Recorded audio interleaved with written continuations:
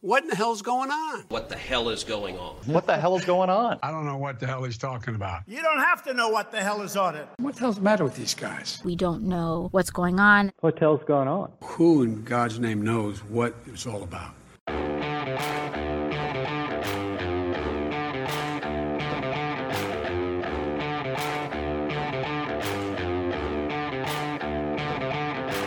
Hi, I'm Danielle Pletka. I'm Mark Thiessen. Welcome to our podcast. What the hell is going on? Mark, what the hell is going on? First, we're asking everyone to subscribe at the start of the podcast, so please subscribe if you've still got your phone out. If not, pick it up and hit the subscribe button, share it with your friends, and that's the last commercial interruption for the rest of the podcast.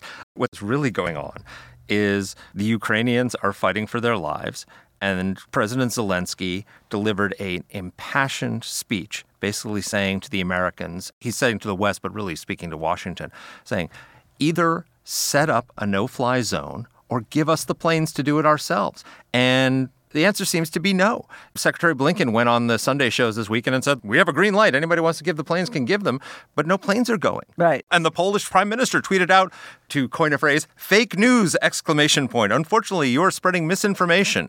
Poland won't send its fighter jets to Ukraine as well as allow use of its airport. We significantly help in other ways. So for people who aren't following this, there are 70 MiG fighters in the arsenal of NATO countries, mostly Eastern European NATO allies who joined, who had them from the Soviet era, that are perfect for the Ukrainian because the Ukrainian Air Force knows how to fly them, has experience with them, and they've asked for these planes. We heard that they were going. Then we heard that they were not going because of American opposition. Now there's this whole thing about that the Poles want us to backfill the MiGs with F-16 fighter jets, which is perfectly legitimate. They're under more threat than they've ever been before. And there was resistance from the Biden administration to doing that. And so everybody's blaming each other and pointing fingers at each other. But here's the problem. Planes are not going to Ukraine. Right. Every day that goes by that the planes are not in Ukraine, people are dying from cluster bombs, from Russians targeting hospitals, orphanages, civilian neighborhoods. This is intolerable that we're not getting these planes to the Ukrainians. So one of the things that I think a lot of us have felt really good about over the last 12, 13 days in which the Ukrainians have been fighting their Russian invaders is the solidarity of the West, right? All those flags, all those beautiful renditions of the Ukrainian national anthem, all of us knowing how to say Slava Ukraini. I'm probably pronouncing that incorrectly. And yet, when I see at the State of the Union all of these members of Congress with the blue and the yellow ribbon on, it's just symbolism. That's really nice for the Ukrainians. But what would really be nice is substantive support. And what we've seen is typical in foreign policy, which is that the seriousness of our response is a lagging indicator of the seriousness of the challenge that threatens us. In other words, when Putin was threatening, we couldn't step up. Once Putin invaded, we stepped up, but we didn't step up enough. Once Putin started indiscriminately shelling and murdering Ukrainians, violating ceasefires and humanitarian corridors to kill people as they ran to escape, we stepped up a little more. And I'm impressed that the Europeans have done an about-face on defense issues. I'm impressed that the Biden administration is deigning to consider the possibility, maybe somehow, that we might not actually import 500,000 barrels of Russian oil every single day. But the reality is that if you don't want to fight a fight yourselves, you need to equip the guys who are going to fight it instead. And we're just not doing any of that. So here's an AP report from late last week.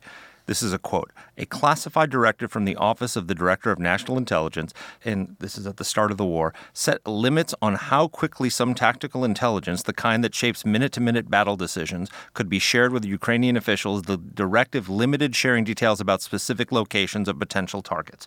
So we have not been providing them with tactical intelligence that they can use to target. We've certainly given them intelligence on like the plots to kill Zelensky and other things like that, and we're sharing intelligence with them. But we're holding back. We are not providing them with tactical targeting intelligence on Russia. Why? Because they're afraid it'll make us a co-belligerent under international law. I'm sorry, Mark. First of all, You know my husband is a lawyer. You know my husband was the deputy legal advisor to the National Security Council. He and I have been talking about this. And we like him anyway. And we like him anyway. It's true. It's true. Notwithstanding that fact, he's really a good person. But what he rightly said about this, because every morning when we walk the dogs... The legal term, I think, is bullshit. No, what he said is something actually more pernicious, something more, honestly, more disgraceful on the part of the administration. They are going to their lawyers and saying, we don't want to do this. What is our excuse? They are hiding behind legalisms. Remember, when you are a lawyer in the White House, the president is your client. I don't know many lawyers who tell their clients, no, you can't do that. What they do is they say, we'll find you a way that you can do that. Now, these guys are saying, no, you can't do that. And the reason is because Joe Biden and his national security advisor, Jake Sullivan, don't want to do this. Did I leave out Ron Klain? Oops, Ron Klain, the president in waiting. Yes, exactly. Look, the excuse is always it's going to make they're terrified of being made co-belligerents in the war. I'm sorry, we're sending Stinger missiles that are shooting down Russian aircraft. That ship has sailed if you're worried about legalisms. And the reality is, look, we do covert operations all the time that violate international law. We were providing targeting information to the Afghans in the 1980s when they were using Stinger missiles to shoot down the exact same Russian airframes that are in Ukraine right now. And it's the same thing with the planes, that we and some of these NATO allies are worried that if we give those planes and they take off from Polish air bases and fly to Ukraine, that all of a sudden the Russians will use that as an excuse to say, you're now a co-belligerent in the war. Here's what the Latvian defense minister said about this in the Wall Street Journal this week. He said, we have to do it about the planes. We must assist the country to defend itself. If Moscow or the Kremlin would like to fight a war against NATO or Europe, they can always find a reason. That's exactly right. The notion that we're giving them a casus belli is as you said, absurd. It's the same thing. It's the same kind of argument as, well, it was the NATO expansion that caused Putin to do this. No, what caused Putin to do this is that he is an expansionist who wants to reconstitute the Soviet Union, and he explained this all in a letter, and go ahead and read it if you want to know a reason why he's doing this. I understand why we're not setting up a no-fly zone, because then there is a real possibility that American fighter jets could get into a dogfight with a Russian fighter jet, and all of a sudden, okay, now that's a war. I get that. Short of American pilots and American troops on the ground, there should be nothing that's off the table in terms of helping the Ukrainians. We should be giving them Stinger missiles. We should be giving them MiG fighters. We should be giving them tactical intelligence in real time that they can use to target the Russians. And this is what Michael McFaul, who is Obama's ambassador to Moscow, is a really smart guy. And he said something interesting. He said that Biden should be doing everything, including the oil sanctions, including the gas sanctions, including everything. And he seems to be holding back because he's worried about the political repercussions. What will the political repercussions be for Biden of losing Ukraine? That's what he should be worried about. Did he miss what happened in Afghanistan with that disastrous withdrawal? If he's really concerned about politics, which is what seems to be driving all this, then you should be more concerned with losing Ukraine than with driving up the cost of gas by another 50 cents. Or if Russia's coming up with some pretext because we gave them tactical targeting information instead of stuff that was a little bit late. I mean, It's excuse making. It's excuse making. And the problem is that, look, this is the same topic that we've talked about again and again and again. It always comes back to this. Joe Biden has made a decision for whatever reason that it is okay to project weakness internationally. It is as if he doesn't understand what the implications are in China, doesn't understand what the implications are elsewhere, doesn't understand that this is going to reverberate, that the threats to us are only going Not as if.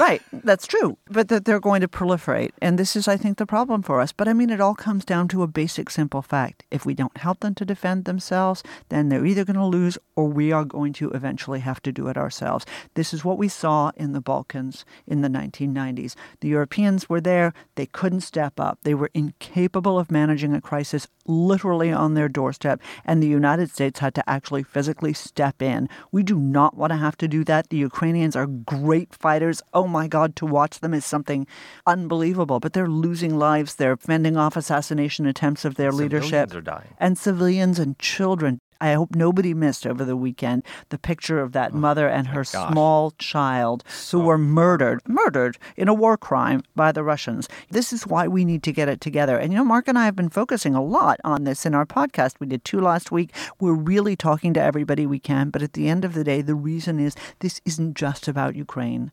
This is about the global order that we do not want to see altered by dictators like Vladimir Putin and Xi Jinping. Here's the thing. The policies keep happening. He keeps getting dragged into them, right? So he didn't want to do SWIFT sanctions, and all of a sudden he got dragged into doing at least some of the SWIFT sanctions. He's hesitating on oil and gas ban. But guess what? People aren't buying Russian oil and gas because any shipping company is afraid that if I buy a tanker of Russian gas and it's in the middle of the sea and all of a sudden somebody imposes sanctions, then I'm going to be stuck with a tanker of Russian oil that I can't sell. He's hesitating on the MiGs. He's hesitating on the intel sharing. And everything eventually happens because he gets dragged into it and because Zelensky is such a powerful moral voice that when he speaks out, and you can see his frustration. He can't bite the hand that feeds him because he needs us so much, but he's coming pretty damn close of saying, he literally said this weekend, if you don't do this, Ukrainian blood is on your hands. We can only come to the conclusion you want innocent Ukrainians to die. And he's such a moral force that it's forcing the Europeans, it's forcing the Biden administration to do things they don't want to do. Why be forced? If oil and gas sanctions are going to happen anyway, take the credit for leading as opposed to getting dragged into it. I just don't understand, putting aside the moral calculus, the strategic calculus, I don't understand the political calculus in this administration. Well, neither do I. And frankly, I'm happy to see the Europeans stepping up. But I worry about what will happen if, in fact, there is a violation of one of the NATO countries' sovereignty and Article 5 is invoked. Will we step up? Will we do what's necessary?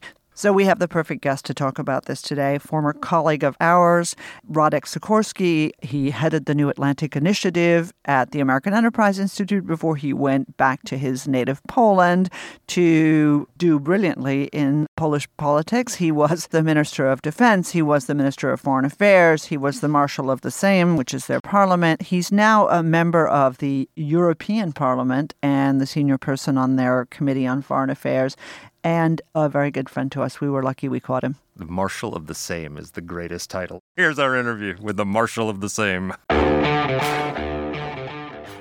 Well, Radek, welcome to the podcast. Hello. Good morning. Before your storied career in politics and diplomacy, you were a journalist, a war correspondent who traveled to Afghanistan in 1985 and delivered the first reports and photographs of U.S. Stinger missiles taking down Soviet aircraft. It seems that in Ukraine today, those same Stinger missiles are targeting the same Russian aircraft that were in Afghanistan in some cases. Is this Putin's Afghanistan? It could be. And the Stinger missiles are relevant because they are taking down Russian helicopters and planes. And I would expect that the result will be the same as in Afghanistan, namely that the pilots, out of concern for their own safety, will start flying high. And that means the effectiveness of their bombing will dramatically decrease. Remember, the Russians don't have precision munitions. So they can hit population centers, but it'll be very difficult for them to hit precisely military targets. I want to zoom out a little bit, Radek, but let me just press you on that quick question of precision munitions. They have their own sort of what we call GPS system. They have their own geolocation. How is it even possible that a power like Russia doesn't have precision-guided munitions? Well, it looks like much of the propaganda of the last couple of decades about the Russian army has been just that. Putin has exploited our mistakes in places like Syria, and he's exercised his troops in the Zapad exercises and a few others, apparently with elite troops and small numbers. And the bulk of the Russian army seems to be very much post-Soviet and pretty antiquated, which when you think about it is not that surprising, because how can you have a modern military on the economy of Italy? Right, especially when so much money is being stolen from the economy by Putin and his cronies. So let me zoom out a minute, because this is obviously, you were both defense minister and foreign minister in Poland. This is your neighborhood, your world, you know it well. A lot of discussion has been going on about Putin, what he's thinking, his ambitions. If you had to say right now, what do you think Putin's larger ambitions are? Well, yes, we've been warning Western colleagues about this man for years. In fact, a colleague of ours from AEI reminded me what I said to him and Senator McCain when he visited the American Enterprise Institute in 2003. Vance Serchuk told me that he remembers. I said, look, Putin blew up apartment blocks, killing 300 of his own compatriots for a propaganda effect in order to justify the Second Chechen War. If he's capable of doing that to his own people, imagine what he might be capable of doing to others. I knew he would go in July last year when I read that manifesto for the subjugation of Ukraine and when I learned that he ordered all Russian soldiers to read it. Why would you do that unless you were going to invade? We made the same mistake as in the 1930s, some of us. Namely, this man, like the then Chancellor of Germany, was telling us very clearly what he intends to do.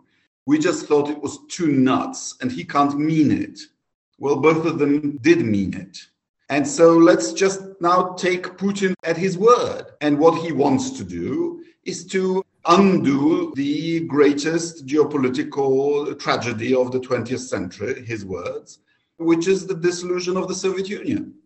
He wants to have around Russia a group of vassal states so that he can posture as an equal to the European Union, to the United States, and to China. He has made this very plain. And Ukraine, of course, is absolutely key to that effort, because Ukraine plus Russia equals the Russian Empire. He must have read some weird Tsarist and Stalinist literature during his isolation in the time of pandemic, because his thinking has become even more retrograde than before. Remember, he started well. As prime minister, he published a tract on the modernization of Russia, by which he meant a broad-based modernization. But he's ended up like a traditional Russian autocrat. But, you know, the tradition in Russia is also that when the autocrat launches a war that doesn't go according to plan, there is often a palace coup. Well, we can only hope. Obviously, this war hasn't gone as Putin planned. He expected to be in Kyiv by now, and the Ukrainians have put up enormous and courageous resistance. And it looks increasingly possible that they may never take Kyiv. And if they do, he's going to be stuck in an insurgency that's going to be sending Russian soldiers home in body bags for many years to come. Has his failure in Ukraine made the Baltics and Poland safer? Is it less likely now that he seems to be in no position to take on NATO and to go in and invade those countries? He hasn't lost yet. I mean, Russia must have some reserves, and he may yet grind the Ukrainian resistance. But you're right, if the Ukrainian reports of over 10,000 Russian dead are anywhere near true, then he has a big problem, because the Soviet losses in Afghanistan were, officially at least, 13,000 in 10 years. My hypothesis before the war was that if he loses more than 300 tanks and 100 aircraft, his offensive will grind to a halt. But of course, he could still do a lot of damage. But no, it hasn't made us feel any safer, because unfortunately, we've been vindicated in fearing Russia. That's why we were so determined to join NATO. We used our window of opportunity during the strategic pause. And I think NATO now needs to rearm and to counter force with force. You know, the peace dividend is over because the peace is over. So, Radek, okay, the peace is over. We have seen a heartening, and I don't think I can call it any other word, a heartening reversal of, the word that comes to my mind is lazy, the lazy accommodationist attitudes of countries like Germany. But there are others in NATO we could list who have not been investing in defense, who have not taken seriously the threat from Russia, and I would add who have single-handedly handed to Putin dominance over the European energy market. My fear is when I look at these problems in this day and age in the 21st century, everybody is like a teenager. They all get bored. Oh, this is obviously dragging out. Maybe he's just bogged down. Maybe we don't need to do it. Maybe we don't need to make these investments because it's going to be hard. Europe is not structured to spend more on defense. It's structured to spend billions, I was about to say bajillions, on social welfare. Are you convinced that we've crossed the Rubicon or not? I think the paradigm has just shifted. And as you've seen, Germany has turned its policy by 180 degrees. Remember, the Germans had it knocked out of them in the 1940s, and the United States essentially ran Germany's security policy and to a large extent foreign policy as well. The Germans got comfortable with having just a trade and industrial policy. And, we've been telling them that this is not good enough, but I think they got it now. And we have to help them make the transition. I would say that German rearmament needs to be put firmly in the framework either of NATO or even better of European defense. Because, of course, if they overdo it, then their own neighbors will start to get worried. And as regards energy, that's a job for the European Union. Remember, the EU started as a coal and steel community. And we are also a uranium union. The Commission buys uranium from mining producing countries on behalf of member states and then distributes the uranium. We could do the same with gas. We are the largest customer by far for Russian gas. And we could prevent Putin from doing this regatta of member states. We could say to him, look, the Commission exclusively will negotiate these contracts and the gas becomes property of the EU the moment it crosses the border in the pipeline. Then the routes of delivery become secondary. And then we get energy security, which is to say the surety of supply at a competitive price. And then the paradigm changes. We are very lucky that in this crisis, the United States is not involved in the Far East and was able to take leadership, particularly in this strategic communication of intelligence information. But I can imagine a time when the Chinese execute their plan for Taiwan and the US is unable to come to Europe's assistance.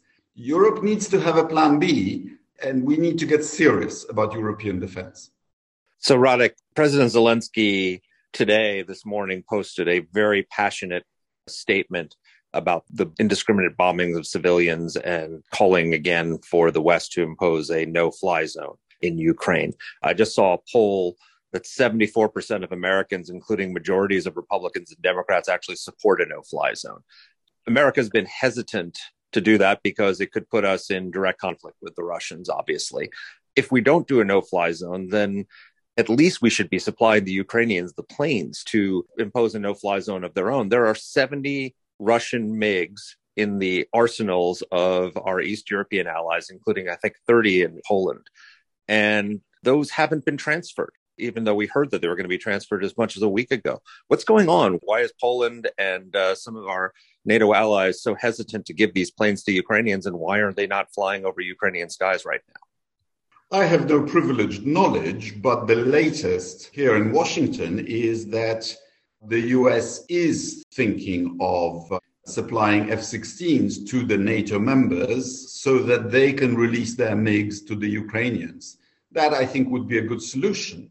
And as far as I know, Poland is ready to do that. The original plan was for the EU to finance the transfer. If a no-fly zone is understood this way, then I think we can do it. The other thing that we could do, we've supplied them Stingers. The Germans have promised 500, they haven't arrived yet. But we could supply also something more substantial, because Stingers are a short-range weapon. We've had a dispute with Turkey over their purchase of S-400s from Russia.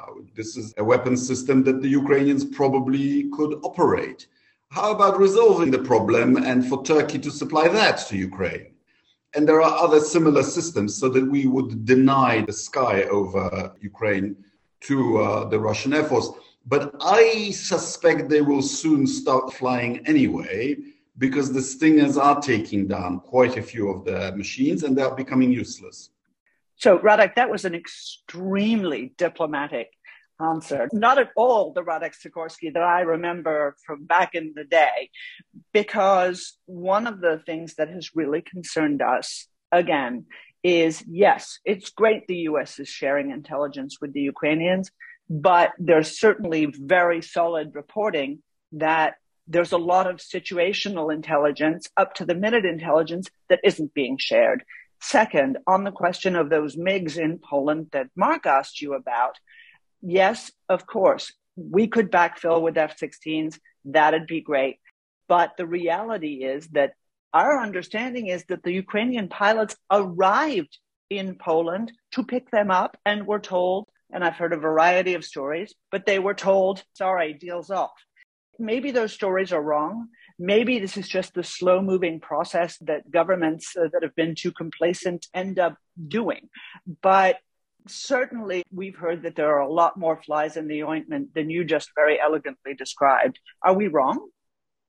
Well, I don't want to criticize a US administration that has, on the whole, done the right thing. The way the White House has communicated the growing threat to Ukraine, that was really important. It helped to defang some of Putin's special operations to find a pretext for the war. It gave the Ukrainians warning. I'm afraid the Ukrainians didn't take the warning sufficiently seriously and mobilized too late. So I think the administration is doing, on the whole, a good job, but imposing a no-fly zone against Russia over Ukraine is not a small matter. You then have to ask yourself, if you support it, you have to ask yourself whether, if there are dogfights over Ukraine between NATO planes and Russian planes, and some of them on either side get destroyed, and this goes to a war between NATO and Russia, are you prepared for that? Because shooting down the aircraft of another nation state is an act of war. So I think Putin is not doing himself any favors by indiscriminately bombing Kharkiv today and other cities like Vinnytsia. And I think a few more bombs like that, and next decisions will be made, like on the MiGs, for example. But those are difficult decisions, and they should not be taken lightly. So, Radek, I completely understand what you're saying about a no-fly zone. I myself am not convinced that it's a doable proposition for the reasons you describe. But it's an untenable position to say, we will not impose a no-fly zone, and we will not let Ukraine impose its own no-fly zone by providing them with the aircraft that they could do that with. And it seems to me like what I'm hearing in Washington is that the Biden administration is trying to shift the blame for this to the Poles. They're saying that the Poles have said that they won't release their MiG aircraft until the United States commits to giving them F-16s to replace them. And so that's the case that for once, Poland is bargaining well, because we've just become a frontline state. And we need to be damn sure that whatever we do to help the Ukrainians is from behind a secure border and a secure sky. And this is not a time to weaken Poland's air force. It's a time to help the Ukrainians. Agreed. But the Biden administration is saying, well, we don't have the F-16s to give to Poland. It's a 2-minute decision in the first minutes for coffee. We could just take a U.S. F-16 squadrons and deploy them to Poland until there are planes ready. This is not difficult. The idea that we're here now another week since this story broke and the planes still have not been transferred is just unacceptable. It's a betrayal of Ukraine. I don't know if the holdups in Warsaw, if the holdups in Washington, or what it is, but you can see the growing frustration that President Zelensky has as innocent Ukrainians are being slaughtered from the air. Ukraine has been attacked without provocation, is a member of the UN and the democracy in good standing. It has the right to defend itself.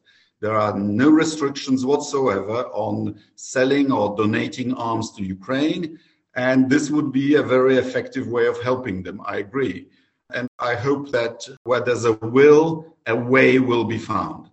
That would be ideal. I mean, that's what we all want. Exit question from me about this. I think you asked the right question, which is one that a lot of us don't want to contend with. The question of whether we are ready for a wider conflict. And the reason that we don't want to contend with it is because it's being used by opponents of defending Ukraine even with support for weaponry, for money, for refugees, it's being used as an excuse to do less. But of course, the real hard question here is, what are we willing to deter? Are we willing to try to deter a wider war? And if so, are we willing to do what it takes? The reality, Radek, is that, and you know this all too well, is that we don't even have a two-war doctrine anymore in America, right? We only have a single war doctrine. We can't fight Xi Jinping and Vladimir Putin at the same time, let alone Xi Jinping, Vladimir Putin, ISIS and Al-Qaeda, and those guys who are obviously smaller fish in the ocean, but still a threat to us. How worried are you about America? And I know this is a difficult question because you're in a little bit of an invidious position working in the European Parliament, but how worried are you about America's ability to actually stand up and contend against a wider war? Well, you don't have a two-war doctrine because you no longer have a two-war capability, because you're not as rich by comparison with the rest of the world as you once were. And others have risen and have created a power that would be difficult to match. Briefings from the military committee of the European Union that China is already at parity with you around Taiwan, and within 5 to 10 years will have a local advantage. So the world has changed. But the US still has military second to none by far. The problem has been, I agree with you, in Europe. I was not a great admirer of President Trump, to say the least, and his national security advisor has just confirmed what I knew, that he intended to dissolve NATO, to take the United States out of NATO, which would have been a disaster. But he was right on one thing, namely that Europeans were not spending enough on their own defense. This, I think, will now change, and we will become a more capable partner to the United States, at least in our own neighborhood. Because President Putin has given everyone a good scare. And I think this postmodernist nirvana that some in Europe have lived in has just ended. So exit question from me, Radek. Obviously, we are no longer worried about a Soviet tank invasion across the Fulda Gap. The line of contact has shifted to the east, and it's on your border in Poland. It's on the border of the Baltic states. The Poles tried to get President Trump to station permanent U.S. bases in Poland. There's been talk of the possibility of moving the U.S. European Command to Poland. Should the United States be moving its force posture eastward and having more troops in Poland, more troops in the Baltics, and fewer in Western Europe? Is that the right force posture for the 21st century? Well, look, we've been telling you for 15 years that capabilities should be where the threats are. NATO, and in particular US forces, have largely remained where they were during the Cold War.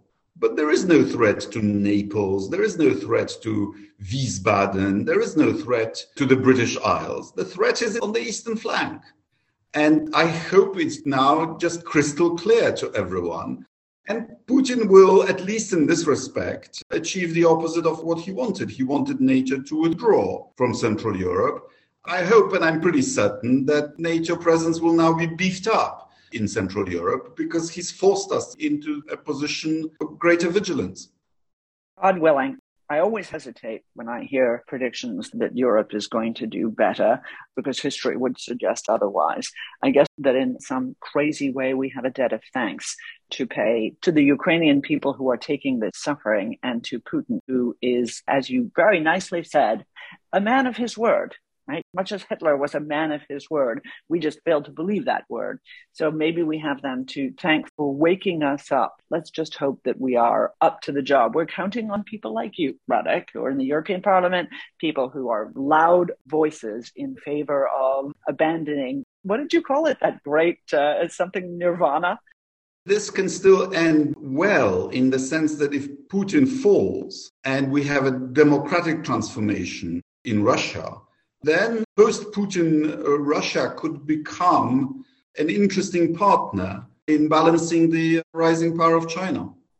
I know we said exit question, but let me press you on that because that's fascinating. The polls show that the majority of Russians support Putin. And they've obviously cracked down heavily on any protest whatsoever. They just passed a law saying that anyone who reports news contrary to what the Kremlin says is violating the law and can be arrested. So news organizations can't do their jobs. What do you think the chances are that Putin could fall over this? And is there really a more opposition to Putin in the Russian society than tends to be reported? It's true that imperialism and imperialist attitudes have deep roots in Russian society because they've had it drummed into them under the Tsars, under the commissars, now in the schools and on state-controlled media in Russia.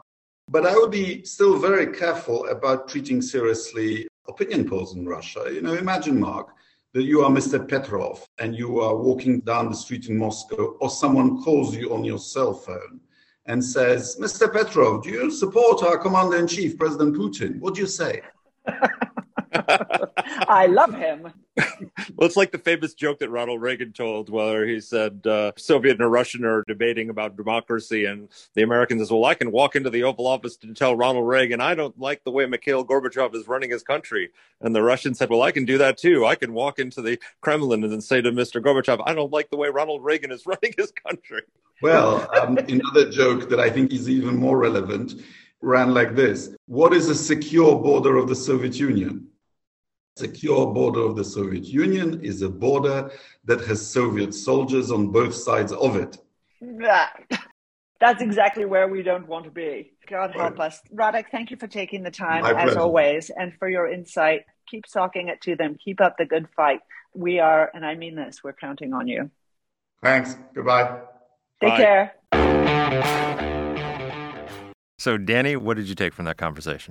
First of all, Radek knows Putin and knows the Russians extremely well. And I'm really eager to also agree with him and give him credit for his assertion that it is necessary and that Europe will step up in order to take charge of its own defense because the United States can't chew gum and walk. The only problem is I'm not as optimistic as he is that the Europeans can exactly step up.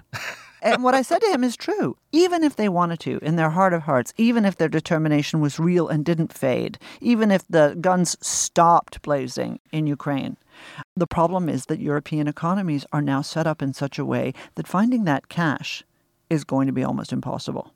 Yeah, look, the United States has always been the leader of the NATO alliance. And if we don't lead, we should not be expecting that if we lead from behind, that Europe will lead, right? We're the indispensable nation for a reason. If we don't increase our own defense spending, if we don't lead the confrontation of threats like these, then no one's going to. And this whole enthusiasm for as soon as the Ukraine situation dissipates in some way, one way or another, either the Russians drag themselves out in ignominious defeat or it bogs down into an insurgency and or someone overthrows Putin, as Radek said, whatever. Which would be really incredible outcome. It would be an incredible outcome. Then the Europeans will just go back to what they're doing normally, which is spending money on social welfare. Well, but structurally, I do think it's important to understand that if you have a cradle-to-grave welfare state, if you have people who don't work, if you have 12% unemployment as a matter of course, as they do in a lot of European countries, and you're paying these people to live, and you have tons of 40-year-olds who've just never had a job in their lives, the notion that you're going to turn around and say, hey, Javier, it's really been great supporting you for the last 30 years, but we have to have a European national defense now, and I can't support you anymore. That's just not going to be, it's not a thing. And then the other thing is that a lot of European military spending, because some of them have conscript forces, it becomes a jobs program, right? You don't just have to increase your defense spending, you have to increase it and spend it on capabilities. And I just have very low confidence that the Europeans will do that. But I want to pick up on something else that Radek said, which I think is interesting, which is that he knew in July that this was happening when Putin issued this letter and said what he was planning to do and made every Russian soldier read it, right? And the rest of the world didn't know what Putin was going to do and spent a lot of time convincing itself that Putin was not going to do this. Radek mentioned there had been a gentleman from Austria, a failed Austrian painter, who wrote a book explaining what he wanted to do.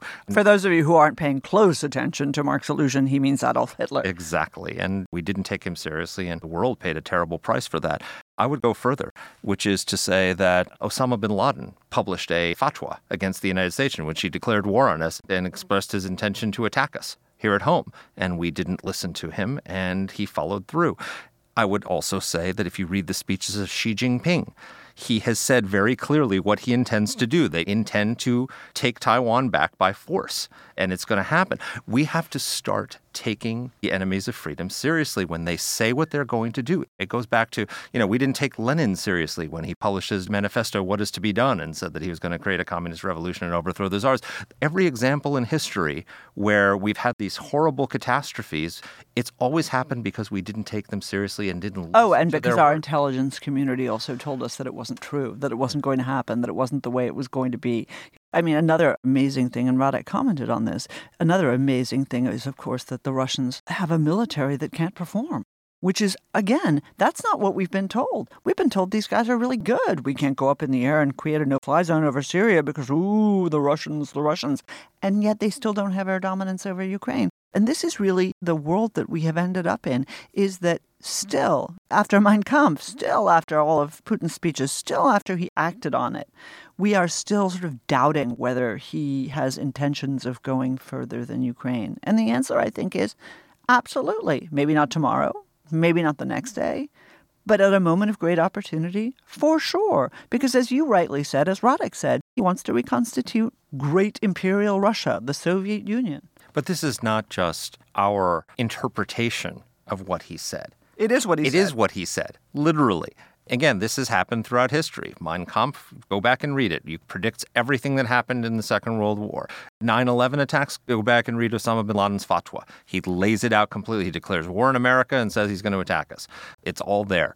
Now Vladimir Putin has laid out what he was planning to do, and he did it. China's done the same thing. Are we going to pay attention this time? Are we going to take us seriously before they take action against Taiwan and draw us into a war in the Pacific that by the way, we don't have a two-war capability, so we cannot fight both defending NATO and also defending Taiwan at the same time because we just don't have the military capability to do that? Are we going to spend more on our national defense in order to get those capabilities? Jack Keenan in our podcast pointed out during the Cold War, we spent 7% of GDP on defense. It's now under 3%. That's not acceptable in the world that we're entering. But we are also going to have to learn to actually spend more because we've been in the process over the last 20 years of turning into Europe. And we need to stop that process in its tracks and reverse it. In so many ways. In so many ways. Yeah. Plenty of stuff for us to talk about in future podcasts. Thank you guys. As always, please don't hesitate to share your suggestions. Please subscribe to the Substack. We put it up on Twitter. We've got all of our show notes and highlights from the transcript. And we love hearing from you. And for those of you who are interested in learning more about how you can help Ukraine, what you can do, what programs are providing assistance to the people, we'll have a link at the bottom of our transcript for you, just as we did in other tragic situations, so that you can do what you can to help. Great story I saw on Showing My Age, watching CBS Sunday Morning. Oh, my God, Mark. Jose Andres is in Poland and in Ukraine setting up restaurants and feeding everybody in his World Kitchen that does so much good around the world, feeding people in conflict and in natural disasters. He's on the ground. He's got chefs doing that. I just gave them some money this weekend when I saw that show. Just like my fellow old people watching CBS Sunday Morning. Wonderful. Between episodes of Murder, She Wrote. Oh, God. For the record, I didn't watch that. Thanks for listening. Take care. Let us know what topics you'd like us to cover. You can get in touch with the show by emailing us at whatthehell@aei.org. Or you can reach us on Twitter. I'm at @dpletka. And I'm at Mark Thiessen. That's Mark with a C. Please rate and review the podcast. If you like the show, please subscribe, share it, comment on Apple Podcasts, or wherever you're listening to this. Thanks for listening.